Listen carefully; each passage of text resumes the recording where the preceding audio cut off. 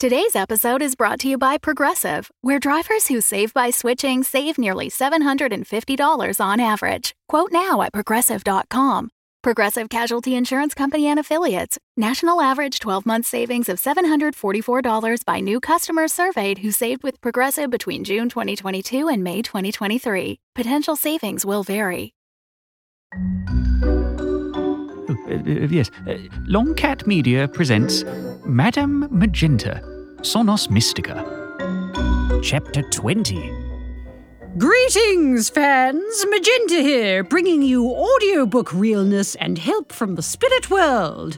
And talking of spirits, let's get straight into Cocktail of the Day. Cocktail time. I'm being ruthlessly efficient today, Bernard. You are, aren't you? Less jibber-jabber. Straight in there. Yes. Cocktail of the Day. There we go. So today's cocktail is called the Mockery Manor. So we're doing a bit of cross-advertising here. Oh, yes. Those Mockery Manor bastards, they better return the favour. Oh, I'm sure. I don't think they will they? No. No, they're very stuck I think up they a bit. think they're better than us. With all their production values and so on. Oh, look at me. I've got high production values. Oh, good for them. So anyway, this is based on our second favourite podcast, Mockery Manor, yes, which is an audio fiction mystery thriller thing. How'd you describe it? There's sort of dramedy type thing set in a theme park. Yes, it's heating up as well, isn't it? Yes, it's getting rather interesting. I'm baffled personally. You've got a few theories, though, haven't you, Bernard, as to what the hell is going on? Well, yes, I do. Now, do you want to hear my theory? Oh, go on then. I think it's werewolves. I think the answer is werewolves. Werewolves? Yes. Well, there was that Love Wolf song. Do you remember? Oh, there was a song about I'd be your love wolf, something like that. Yeah. Yes. And then they did a tweet where they said there might be clues in the lyrics. So I think... in those lyrics? Yes, I think so. And then, so I think that means that the two main characters, the twins, they're both werewolves. And they come from a long line of werewolves. Oh my God. If it's werewolves, I'm going to be so disappointed. Oh, do you not think it is? That would be shit.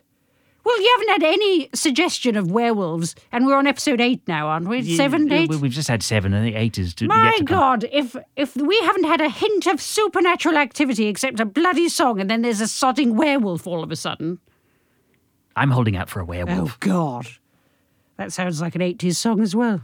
I need a werewolf. I'm holding out for a werewolf till the end of the night. Manor. Anyway, yeah, you get the idea. So anyway, the podcast is based in 80s Britain, so the cocktail is 80s Britain themed, which everyone thinks was a fun decade, don't they? Yes. As long as you didn't live through it and don't have any coal miners in the family.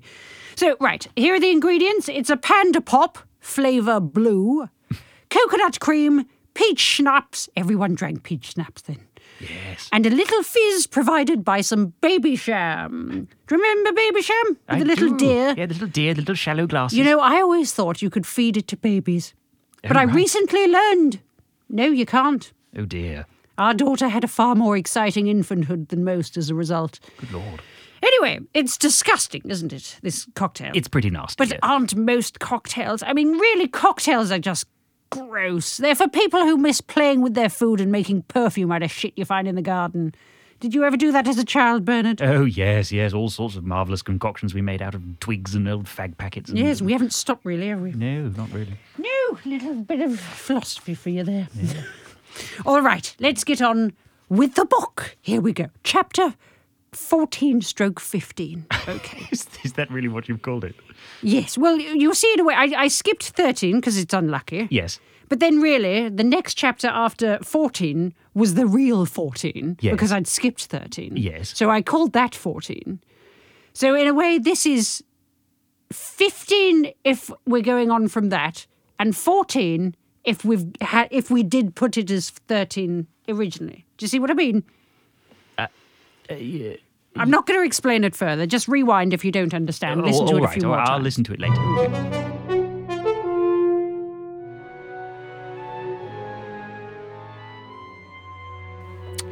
Here's the new plan. Cut out the middleman. Walk into the headquarters of a charity and just give them the painting. Not bad, eh? Brilliant in its simplicity. I'll sign a bit of paper or something that says, on behalf of Derek, I pledge this picture to name of charity, then I'll hand it over and it's done. The end. I can't see why the heavenly bureaucrats would have a problem with that. Small problem. I probably need something to prove it belongs to Derek and it's not stolen, and something to show I'm his widow, neither of which I have. But fuck it! Even if I end up shoving it in their hands and running, Derek will have given it to charity. He can return to the other side with a cosmic account full of points and can spend the rest of eternity riding speedboats dressed in a tuxedo or whatever it is they do. Now, I'm not planning to go into Oxfam HQ because they're big business, which means I'd be tied up in red tape before you could say, mad woman with pilfered goods. We really haven't got time for that. I mean, I could just hand it into a local Oxfam shop, but they'll probably price it at 10 pence and flog it to some Morrissey-loving student with a taste for the depressing, which won't do Derek any good at all. And then it'd come and haunt me. Bernard would be upset, I'd be irritated beyond belief, and then I'd have to hire an exorcist. Derek would no doubt take great umbrage against such a move, and then it'd get really messy. So I need some fresh, idealistic young charity where the receptionist is also the marketing department, cleaner and CEO, and where they're a bit more grateful of potentially dubious donations. Derek, I inquire while I'm searching on my smartphone for appropriate charities, exactly how much time do we have left? Derek looks briefly panic-stricken. What time did I operate in your house, he asks. Good God, you'd think he'd be keeping an eye on the clock. Honestly, the last couple of days have made me realise how lacking in the brain department my ex is. All style over substance, that man, all elocuted vowels and hairy-handed machismo, combined with the hysteria of a West End Wendy with no friggin' sense. You popped up while we were having dinner, I said. So about 6? Then I've got until 6 today, Derek says, turning white. Well, for a ghost. For a white man who's also a ghost. He turned white. Whiter. I check the time on my phone. That's just under 3 hours, I say. Well then, we better get a move on. I check my phone again. Google Maps has identified the nearest small charity HQ. It's a Marxist cafe that accepts donations in support of the people's liberation. Liberation from what? Basic hygiene, I expect. Bloody hippies. Yes, although we're quite socialist ourselves. Yes, we are. Yeah. If we take the underground and then walk, we can be there in 30 minutes. So that's the end of that chapter. How long is that? Not very long. Better do another one, I think. Let's do another one. Okay, the next one is... Oh, God, the next one's bloody endless. Oh, is it? Yeah, settle in, everyone. All right, here we go. Chapter go. 15-16. Get yourselves a cup of... Did we have a cocktail We today? did, with the Mockery Manor was the cocktail. Yeah, that's right. I drank it very quickly. Yes, so I see. Just so I wouldn't have to taste it for too long. All right. Yeah, get yourself another Mockery Manor and settle back. Okay, here we go. Chapter 15-16. Well, it wasn't open. That's the thing with small charities. They keep the same hours as those weird little independent bookshops where everything seems to depend on the whim of the smelly old sod in charge. Sorry, I can't open up today. I'm too busy drying out my cannabis plants and being above such petty concerns as commerce and basic consideration for other people's schedules. God, aren't hippies awful? Even if they are the sole customers for half my online stock. I do an excellent trade in incense and hemp accessories. The next charity on our list is an animal charity. It looks equally dubious, although according to Google, it's run by an evolutionary scientist. One imagines scientists are more organised than Marxist anarcho-feminist eco-warriors. Although not necessary, he's probably a hippie scientist. I mean, really, someone needs to tell the whole lot of them that their causes would be taken a lot more seriously if they didn't wear such shapeless asexual clothes and sport such unkempt facial hair, including the women. Although it's a bit rich, me saying that. You should see my tash. And I can't really blame lockdown either. I've just decided a luxuriant tash is the way to go.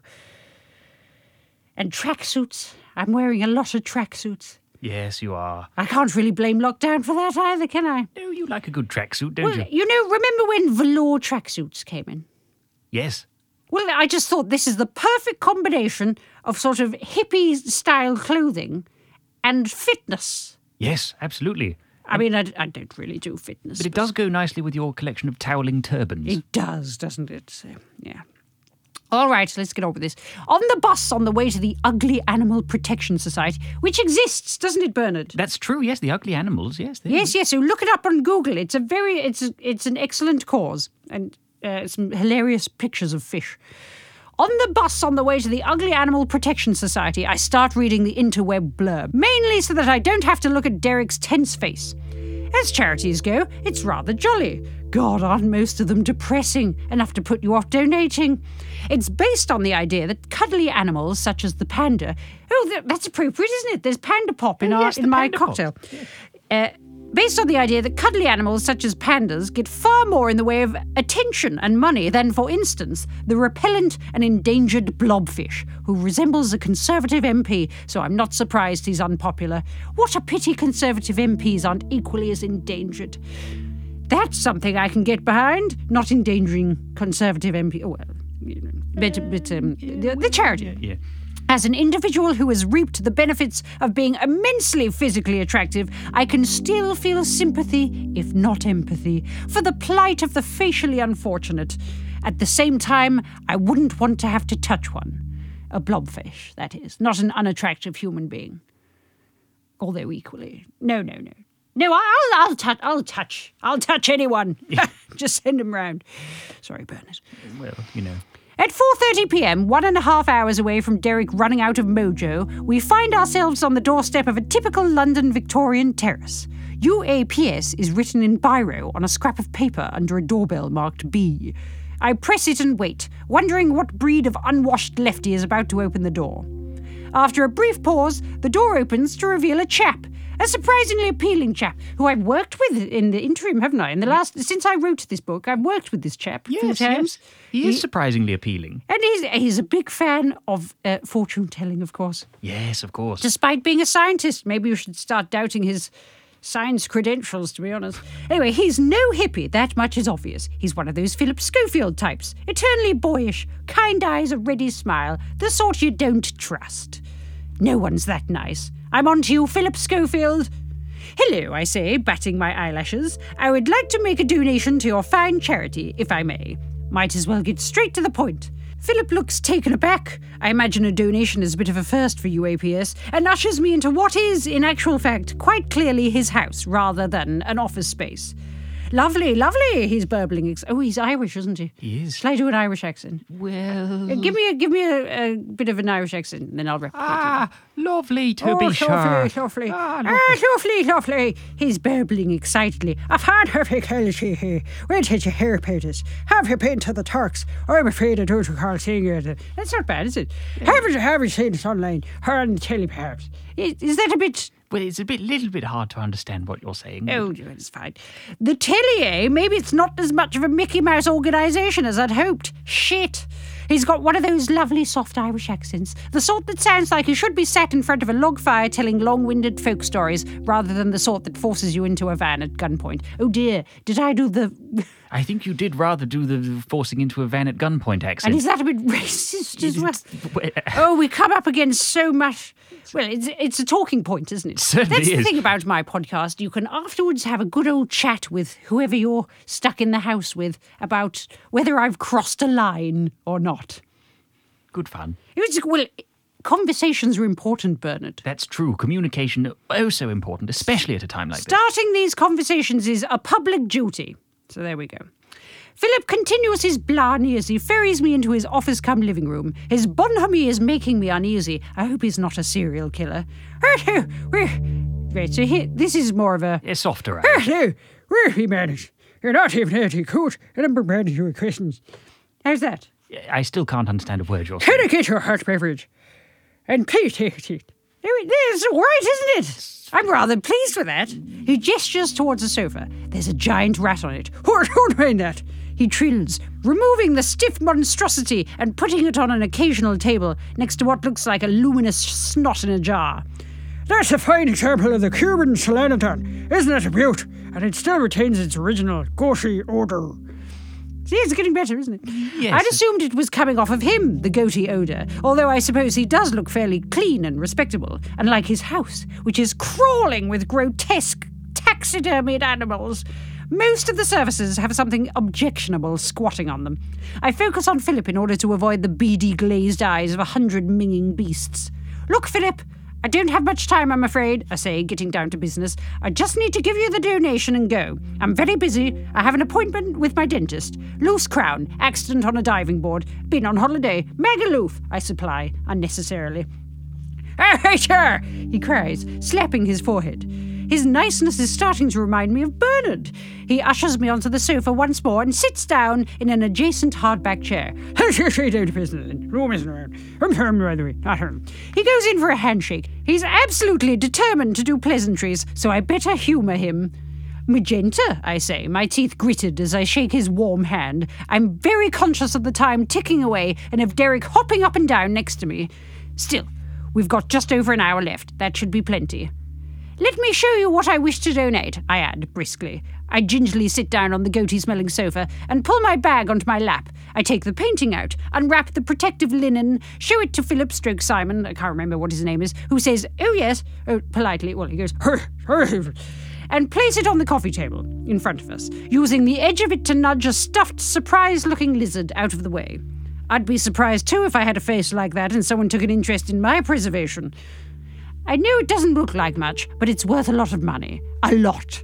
So I suggest you get it valued and then sell it, and then you can put the money towards saving these things, I say, gesturing at the army of ugliness scattered round the room. Simon / Philip looks a bit lost for words. Simon / Philip, that's a whole different That's an interesting bit of podcast. slash fiction, isn't it? Yes. That's tremendously Irish accent. "That's tremendously generous, you know," he says after a pause, his brow furrowing. "But there's probably some kind of a process we have to go through if you're wanting to make an unusual donation. To be perfectly honest with you, Magneto, I haven't got a clue how it works, and I wouldn't want you to give me this lovely-looking picture before I know what to do with it." I ignore Simon / Philip's good-natured bluster and focus on finding something in my bag. It's a sheet of paper torn from my 2014 diary on which I pledged the painting to the UAPS. I did it on the bus. I had Derek add his signature by using his telekinetic poltergeist skills in a felt-tip pen. I tell you what, if you want a seat to yourself on public transport, communicating with your invisible travel companion and seemingly levitating a pen is the way to do it. Ghost telekinesis isn't the most precise of skills, though. The paper looks like it's been attacked by a toddler. But at least Derek has personally made some kind of mark, which I assume has symbolic and astral significance, if not legal validity.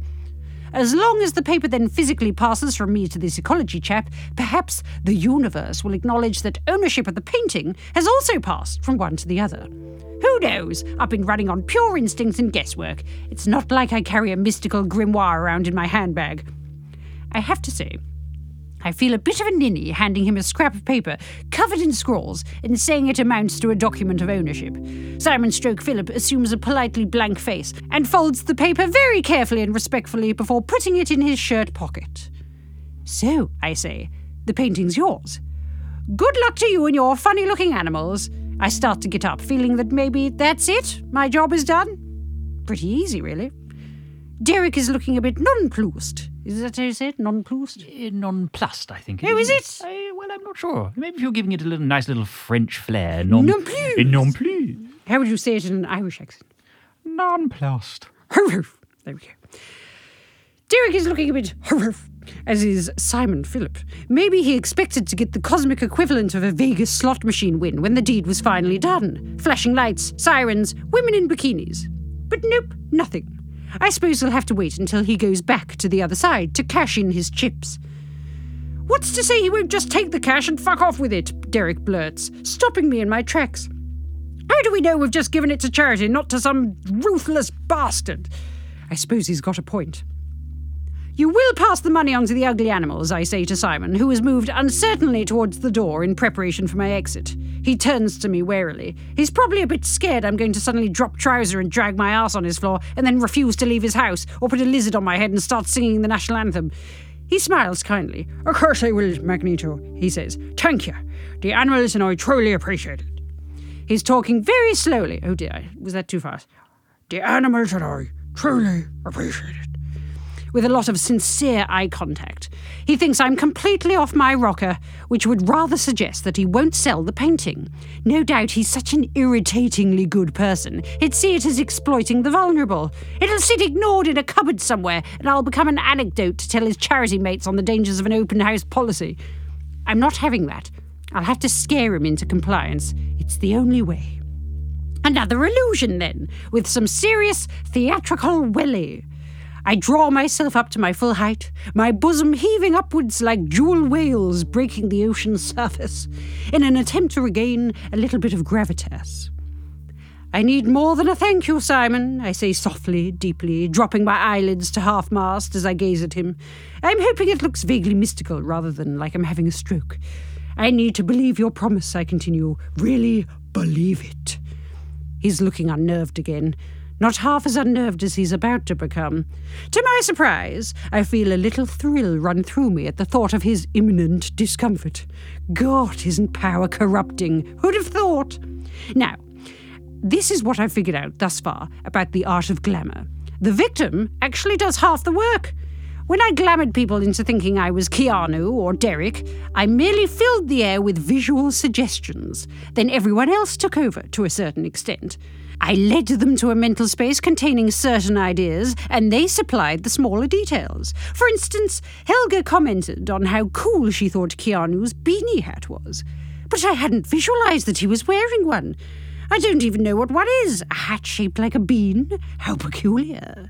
See, so it's those who are glamoured who supply the detail. But I still have control over the overall effect. My gaze alights on the giant rat thing on the table, the Selenodon, and I picture it slowly twitching into life. Mystical juju fills the space. Magical swirly whirls accompany the scrape of claws against wood, the snuffling of its rodenty muzzle. I look up from my work. Bloody Simon hasn't even bloody noticed it. He's standing there, totally oblivious, assuring me he really appreciates my donation, he fully intends to do his best for the animals, blah, blah, blah. Don't tell me, Simon. Tell them, I purr, pointing a finger at the lizard on the table between us. I picture it lifting its head and flicking its long tongue before slowly crawling across the polished surface. Simon gasps and staggers backwards, his eyes wide. He's seen that one, then. Thank Christ for that. Simon looks at me to see if I've clocked the lizard moving, and I smile knowingly, mysteriously. His eyes widen a little more.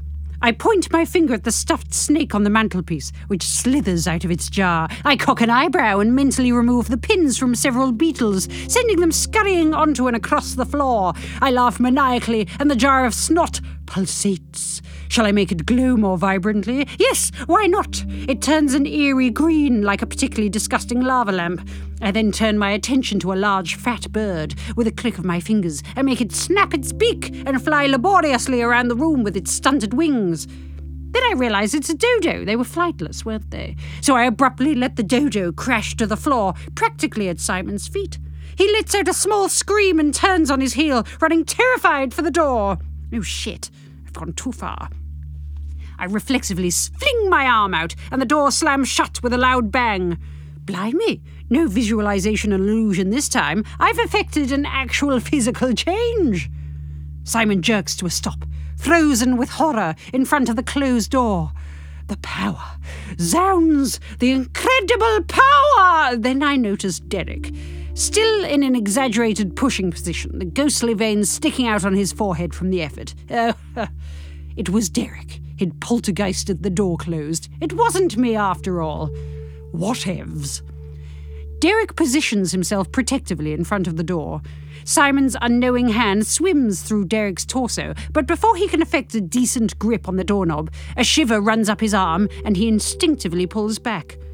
Simon staggers backwards and turns to face me, his face a mask of terror. What do you want? Oh dear, maybe I'm overdoing this. He might have a heart attack at this rate, and even if he doesn't, if he thinks I'm evil, he might just burn the painting.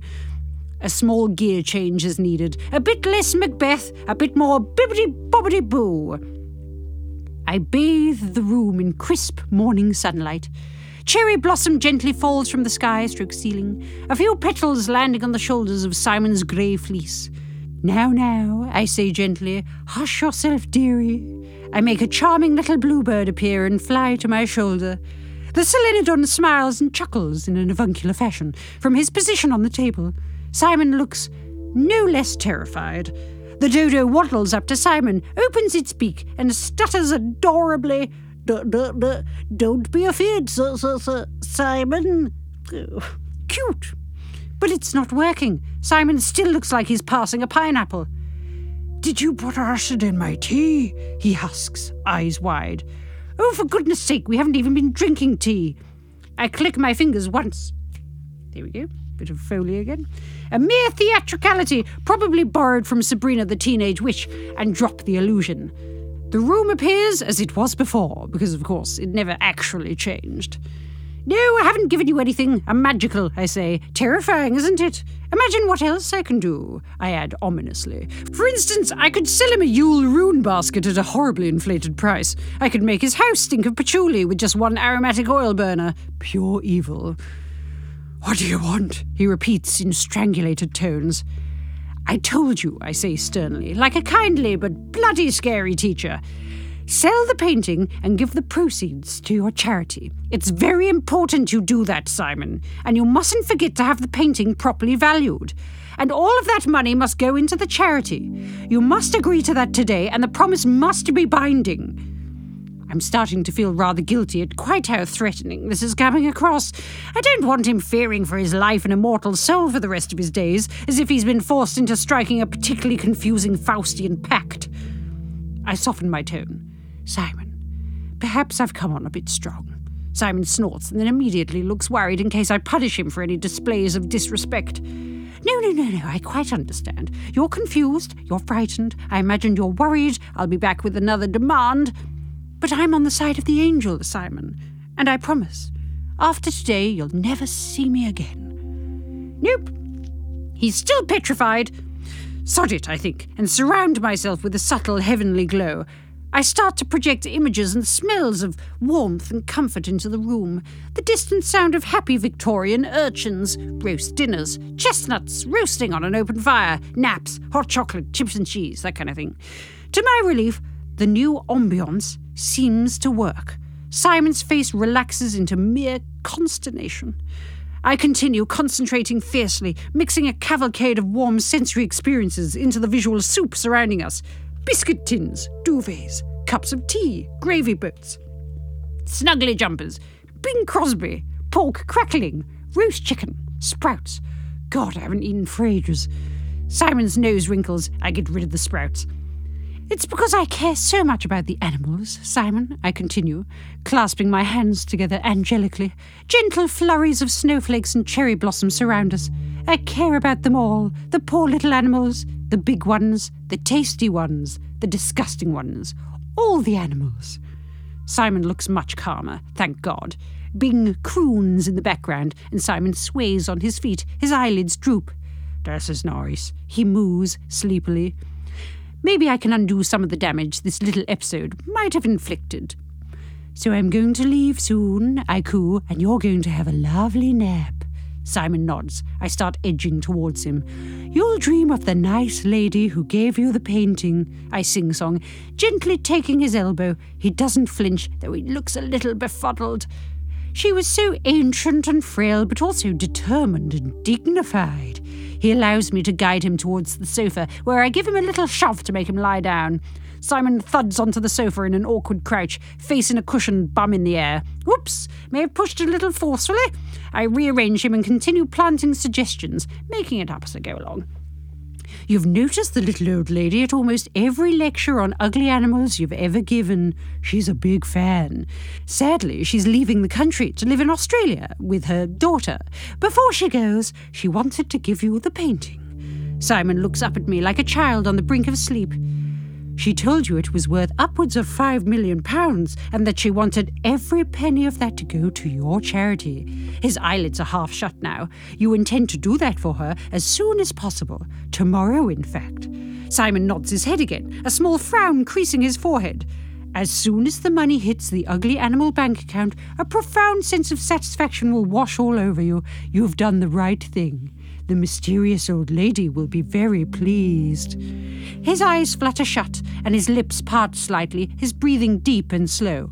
Also, I add, feeling, sort of generous. You will feel inspired to give up any bad habits you may have, but not to the point that you become pious and irritating to others. I rack my brains for more. I feel like he deserves a few extra benefits after all the trauma. You will also have bright eyes and glossy hair and excellent hand-eye coordination, I conclude. Simon begins to snore, and I look up, catching Derek's eye. He looks a little lost, as if he daren't hope for a happy ending anymore. We wait a second to see if Simon stirs, and then I creak upright from where I was bent over his prone form and start to tiptoe out, giving the Solenodon a little pat as I pass, and then glance back one final time. Perhaps I'm becoming blinded by power, but I can't help but think that in the moment before I close the door, Simon's hair gleams with an unnatural lustre in a shaft of heavenly sunlight. End of the chapter. There we go. Wow, it's very exciting, that It one. is, All those animals coming to life. Oh, yes, and the Solenodon, unchanged for millions of years. That's right, isn't it? Yes, absolutely. So it didn't have to evolve because it was so successful. And then guess what? What happened? It's now on the verge of extinction, and do you know why? Why? Domestic cats. Oh, no. Yes. It was this animal was literally around since the dinosaurs. You can look this up, it's all true. Wait, and now the cats are getting it? Yes, and all it took was a bloody tabby or two to almost wipe the thing off the face of the earth. Doesn't the Solenodon have some extraordinary powers of Oh, some it's sort? amazing. Well, it's, I believe, what is it? It's a mammal, but... It's a venomous mammal. Oh, that's it. It's the only venomous mammal. But the venom doesn't kill you. It just makes you slightly depressed. That's right. It's actually true. What an extraordinary creature that It is, isn't and it has a goaty odour. Yes. And it doesn't run in a straight line. It runs in a sort of drunken zigzag. Yes. And it's extraordinarily unappealing, isn't it? It's very ugly little thing. Yes, there's no way you could see it as cute. But it didn't need to be. It was incredibly successful. Yes, why So would those it be bloody cute? cats who are cute, but they're little bastards. Yes. Poor Solenodon. But anyway, Simon has a podcast where he talks about ugly animals, doesn't he? yes, And he other does. things as well. He's one of these science bods. He's got a lot of, what do you call them? Scientific friends. And That's it. Opinions. Friends. I always forget. Friends, that's the word you're looking That for. concept. Yes. So do check that out. I can't remember what it's called, but look up Simon. It's called Level Up Human. Oh, that's it. That's what it's called. And yes. it's all about becoming a more evolved human being in quite a literal fashion, like should we have gills, that kind of thing. Yes, it's fascinating. It is. It's very entertaining. I believe that someone or other might have done the music for that podcast as well. Who's that then? Well, it was me. Was it? Yes, it was. I did it. Is he still using it? Yes, I think so. Good heavens. Well, there we go. So go and check that out. There we go. Generously promoting other podcasts. Even though they've got my music on it. Yes, that's true. There's always a little bit of self-interest in everything we do. Yes. All right. Okay, so that was quite a long one. Hopefully we haven't driven more people away. Our numbers are very up and down, aren't they, Bernard? They are somewhat. very, very up and down. Like, people dip in at strange points. They don't listen to the early ones. They obviously don't have a clue what's going on. One And of the then middle chapters has something like 3 times the number of downloads as the one before it. It's so weird because we're not even calling them by exciting names. We're not like, oh, chapter whatever, this is where it gets exciting. Kittens and boobs and explosions. Yes, We're not calling exactly. it that. Yes, no, it's just called chapter 1, 2, 3, 4, 5, 6. It really couldn't be any clearer. It couldn't, and yet people still dip in at chapter 9. I don't know. Anyway, so I can't understand people. I can't predict them. Oh, no, I mean I can, because that's my job. Yes, but you can try and help them. I can. I can only do so much. Which isn't much. And it's only if I can be bothered to do it. All right, tune in next time. Bye-bye now. Madame Magenta was created and performed by Lindsay Sharman, with Lawrence Owen as Bernard. Music and sound design by Lawrence Owen. Artwork was by Claire Lafar. You can follow Madame Magenta on Twitter at Madame Magenta UK. If you've enjoyed this podcast, you can support it by going to ko-fi.com/longcatmedia. That's ko-fi.com/longcatmedia. For more information about this podcast, as well as our flagship drama series Mockery Manor, please visit longcatmedia.com.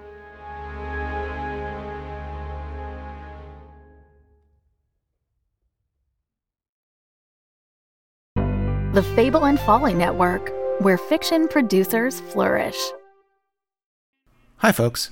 Let me see if I can sum up Midnight Burger in about 25 seconds. Really, big monster? Zero irony. Pardon me, Gloria. Might my husband and I have a word? The radio is talking to me. So this is how it ends. Eaten by wolves in space. There's a pocket dimension in the deep freeze. This is the stupidest dystopia we've ever been to. What the hell is that? Because you're having a cigarette in 415 million BC. Where are we? Space? Can you narrow that down? The bad part? Ava. Yeah, that didn't work at all.